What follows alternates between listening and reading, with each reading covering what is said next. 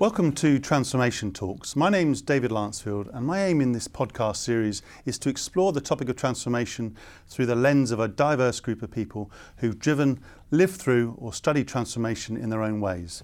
We'll give you ideas, research and experience to help you develop better strategies, more effective leadership and healthier cultures in your organisation, or at least that's the intention.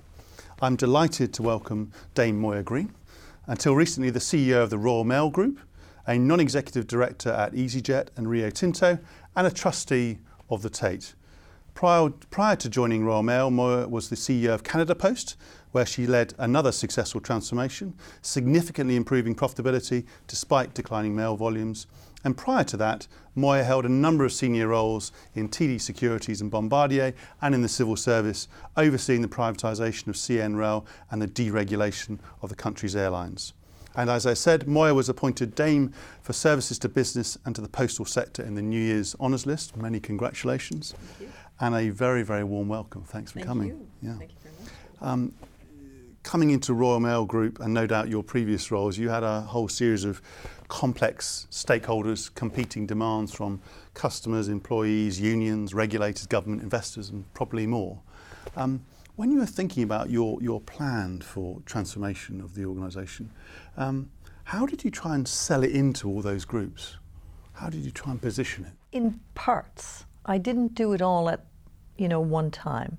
I used the first 3 months to really get my arms around the business, to take my own measure of where we were. And when I came into Royal Mail, the year before, the company had had major disputes with its employees and with its unions. In fact, in 2009, which was the year before I arrived, we probably lost more days to strikes at Royal Mail than the rest of UK business combined. And so right away it was very clear that if we were going to move forward and do the kind of really fundamental change, because it wasn't just financial, it really was getting the company tuned up on every level, whether you're talking technology, equipment, the size of the network, how the network was configured, what people did every day. It really was a major set of changes. So you couldn't do it all at once. And I think the most important thing that I had learned even before I arrived was that we had to have a very different relationship with our people to do any of it. Then secondly, previous governments, I think 4 of them, had had the aspiration of getting private capital into Royal Mail. And none of these efforts had been successful. And I think there was one common thread around the lack of success. And that was that governments weren't prepared to do all of the things necessary in order to make Royal Mail an investable proposition for a group of people, pension funds, long-term funds, who might be prepared to invest in Royal Mail, but we had to present to them an investable proposition where they could feel reasonably secure that any money that they invested in the company was going to return to them with a reasonable rate of return. So these governments had failed for basically the same reason, the things that needed to be done, and they were hard things. These governments weren't willing or able or weren't interested enough to get done.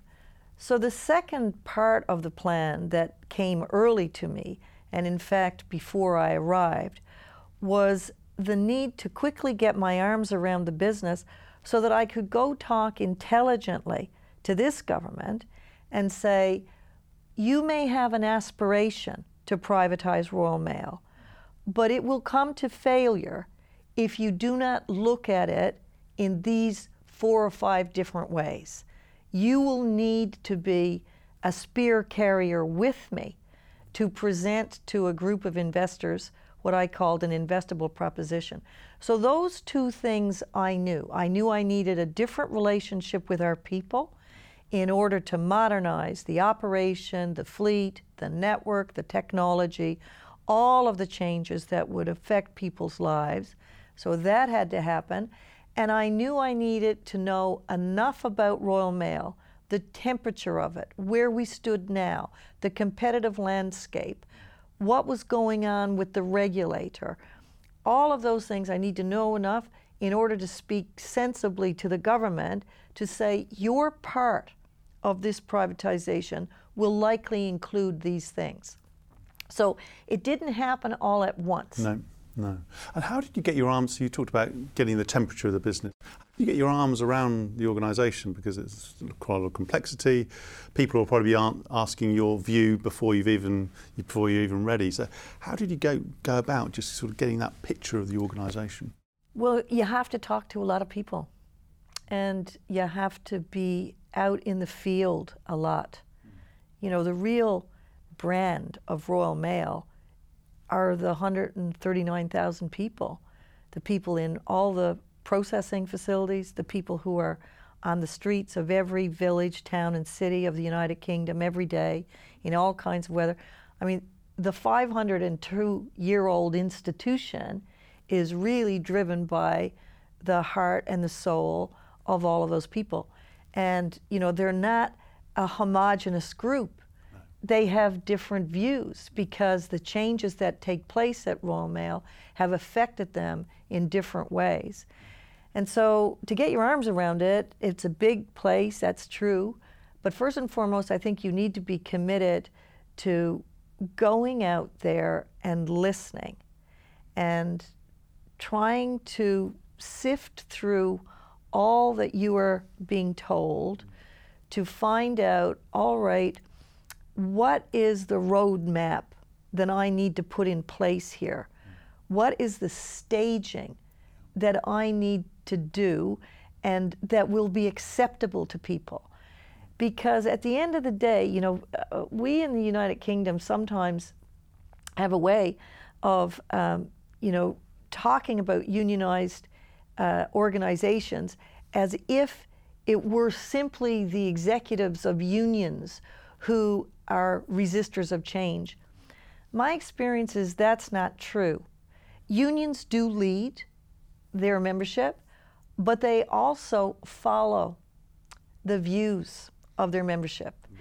And so if a group of people, whether they're unionized or they're not unionized, if they don't want to do something, if they are not willing to go in a certain direction, they don't, whether they have a union or not.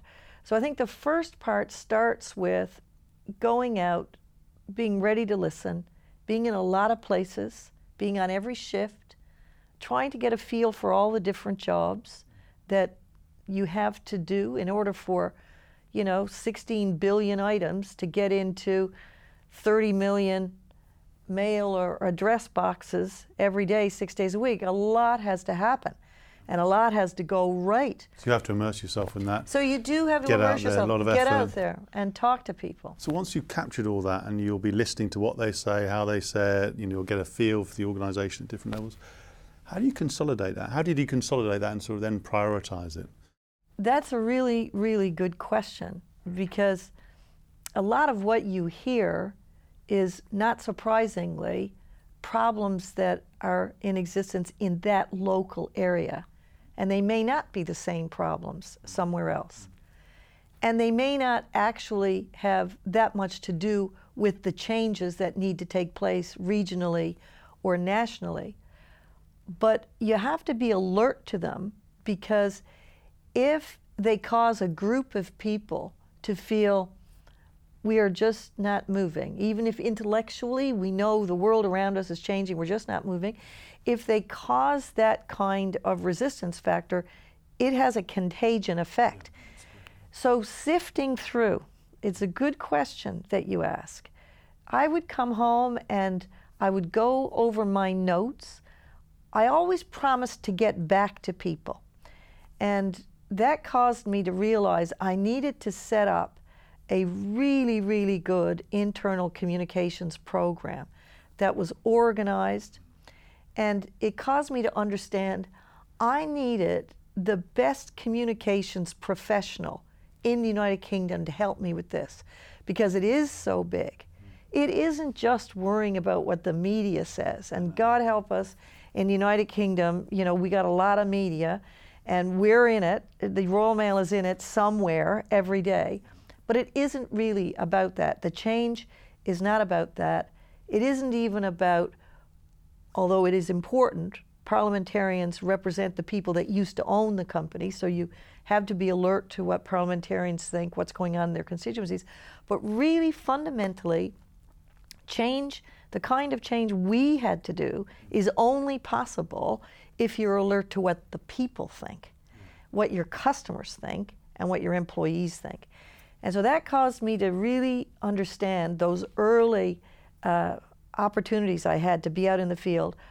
I knew I needed the best professional that I could find to help me organize it and help me sift through it, help me be responsive to everything, even if it was to say, I can't deal with that now, but I have heard you.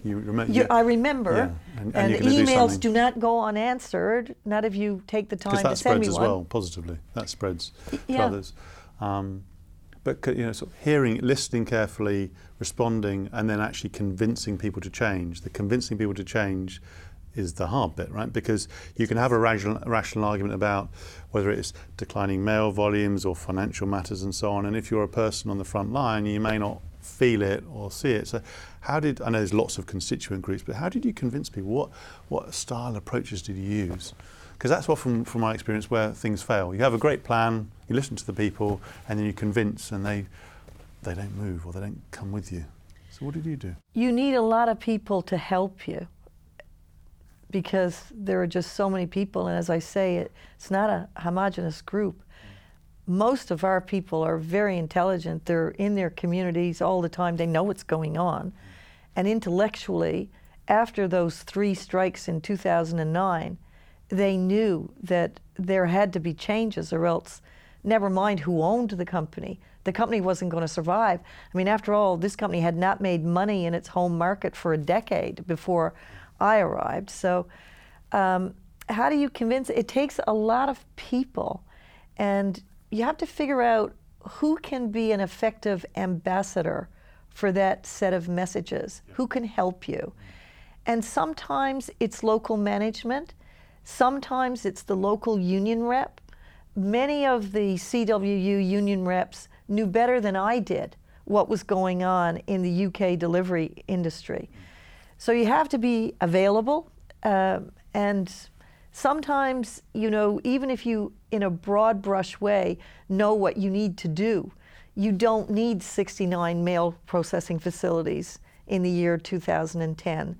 You know, this network needs to be reconfigured in the year 2010. We need the technology to be a lot more modern. Even if you know broad brush, you need a lot of people to help you have very local discussions. Sometimes the ambassador to help you get people to understand is going to be your union rep. Sometimes it's going to be the local manager. Sometimes it's just going to be a peer coach who's very widely respected. Sometimes it's going to be an old hand who has seen a lot of change, and it's going to be different people. But that's where being visible and being out there, again, it helps you identify who in this area. And you know, sometimes your managers are not going to be able to do it for you. That they see things maybe through a lens that might have been perfect 15 years ago, but it's not the right lens today. And how do you stage it? Because you talked about staging, and you can't do everything at once, it's just too big. But from what you said there and what I know, you had a deliberate, you knew where you wanted to get with the organisation. At the same time, you have to have a certain degree of patience, right, in terms of taking it on the journey. How did you manage both the visionary part of you, which I know you had a sense of where you want to go, versus the practical realities of, I've got to sequence it, I've got to stage it? Because other CEOs find that a big tension. Too slow doesn't work, too deliberate doesn't work. Similarly, if you leap to the big picture, you don't take the organisation with you. So how do you marry that tension? I think the first thing that I realized was that we were always pressing the operation to make the changes. and to reduce the numbers of people. And there's a good reason for that. That's where our big employment group is. But it was also very clear to me that we had a very top-heavy organization. And we had a lot of people in central functions where, just on the basis of my experience, I mean, I wasn't a young woman when I arrived at Royal Mail. I'd done a lot of things before, but just on the basis of that experience, I knew that cannot be right. So by putting a plan together for the central functions and working on right-sizing central functions first, it helped people in the operations to know that it's not just going to be focused on the operation. I can see the signal. And that helped me be credible when I started to talk about, sadly, even though you might have given all of your career to this company, we just don't have enough work to think in terms of you spending the next 5 or 7 or 8 years. And then the second thing we did is we did negotiate what I considered to be, and the CWU should take a lot of credit for this, the best terms and conditions for people in the operation who could no longer find their employment at Royal Mail. And, you know, in some cases, depending upon the length of time that people had been working for us, it was a level of income support that is not usually available, certainly, definitely not in our industry. But it was enough to help people who probably felt, I've been here long enough. There are other things that I want to do in my life. I don't want to let my health deteriorate so that these things that I had planned to do, I can no longer enjoy. So it helped us do a lot of change voluntarily. It was really important to be able to say to people, we are going to have to make change. The numbers are we just don't have enough work. Yeah, and be open and clear about that. We were very clear. I was very clear about that. And I think, you know, not everybody's going to say that they like Moya Greene, but I don't think very many people would say that I misled anybody. I was pretty straight with people, and always willing to listen about the how, because you can, you know, London is a perfect example of it. You can get to Trafalgar Square many, many different routes. And the same is true in massive change. And you just have to be willing to listen and say, okay, well, actually nothing is lost if I do this first rather than that. So you have to have flexibility and an openness to consider different routes. To consider different routes. But I know you touched there on some negotiations, and you had some pretty crunchy negotiations, whether not just with the unions, but with, I imagine, government and regulators and others. What did you do well? Because without negotiating certain aspects, and I'm not trying to pry into particular matters, but what did you do well? What did you learn from those big negotiations? Because they're critical to transformation, right? You have to get through them. Again, there's not one answer. So you have I thought you might say that. Yeah, there's just not one answer. Like sometimes we're just too rigid. We think, okay, we got to have that. It becomes positional, right? It becomes positional. And maybe, again, this comes from having done a lot of negotiation before I got here. You know, I have learned that it's just far better to be yourself. If you're in the room yourself, and lots of times you shouldn't be in the room, that there's somebody way better than you to be in the room. Sometimes the union will want you in the room, but lots of times you're not the right person to be in the room, that there's somebody that has got more expertise in a particular matter, let them be in the room. But whatever room you're in, be yourself and state the facts as clearly as you know them. Try not to have any hidden agendas. Try to tell people, here's what I'm trying to do. And try to work toward it, and know that there's not just one route. There's always 2-3 ways to get there. See, the transformation journey was bumpy, some great moments, some difficult moments. How did you sustain yourself through that? That's a good question, too. I think the way anybody does, you know, everybody in everybody's job, you have good days and you have not so good days. I don't care what you're doing or who you are. And what gets us through the rocky patches? Our friends, our family, changing your mindset entirely. Go read a book. Go to a movie. Just go to something else for a couple of hours. I'm a big walker. My goodness, I have walked a lot of miles in the United Kingdom in the time that I've been here. And when I first came here, any extra time I had, I would just walk. And sometimes I'd get on a train on a Friday night and go visit a different part of the country and walk. And in those walks, I would noodle things, and then you see other people that you could play into a problem. You see other ways that you might tackle the same problem. Broadens your mind a bit. Freshens you up. Yeah. I'm just thinking about these sort of, when you got to the point where you rang the bell, as it were, at the Stock Exchange, right? That was fabulous. Tell me, how did that feel? It felt like, the end of the beginning is how it felt. But the end of a part that was a very long, winding, intense, wonderful path.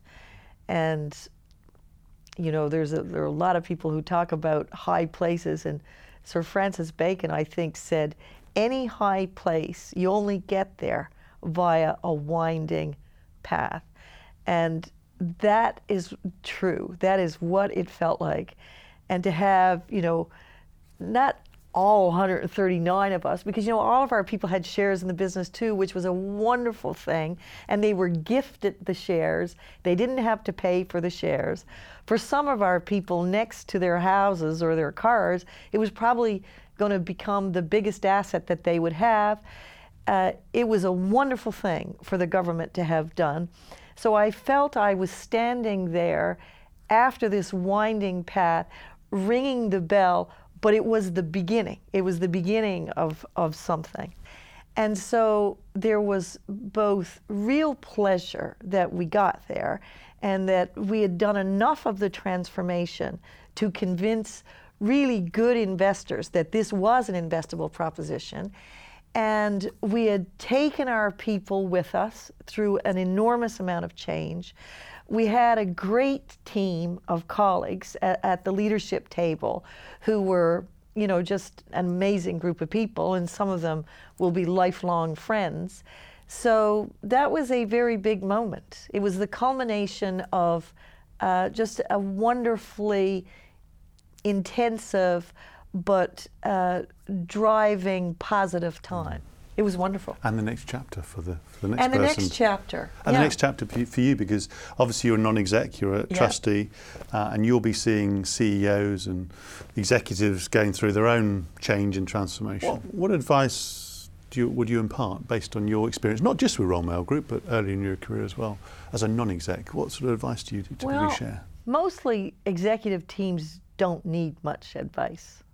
That's, the truth is, good executive teams run the company, and boards, they provide advice and they're there when needed, and they certainly have a governance responsibility, and there are certain rules around being listed, and even if you're not listed, even if you're a charitable organization like the Tate, there are certain things that Board of Trustees just simply have to do. But David, the truth is, executive teams, generally speaking, are very good, they're very competent, and they run the show. So they don't, and every transformation is different.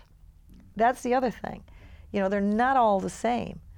If you're a technology company, or what you're trying to do is to tap into a whole new generation of technology minds. You're not a big asset company, you're not a big industrial company, but you still have a huge competitive landscape that you need to stay on top of. The transformation in that company is going to be different than the transformation in Royal Mail. And so they're all different.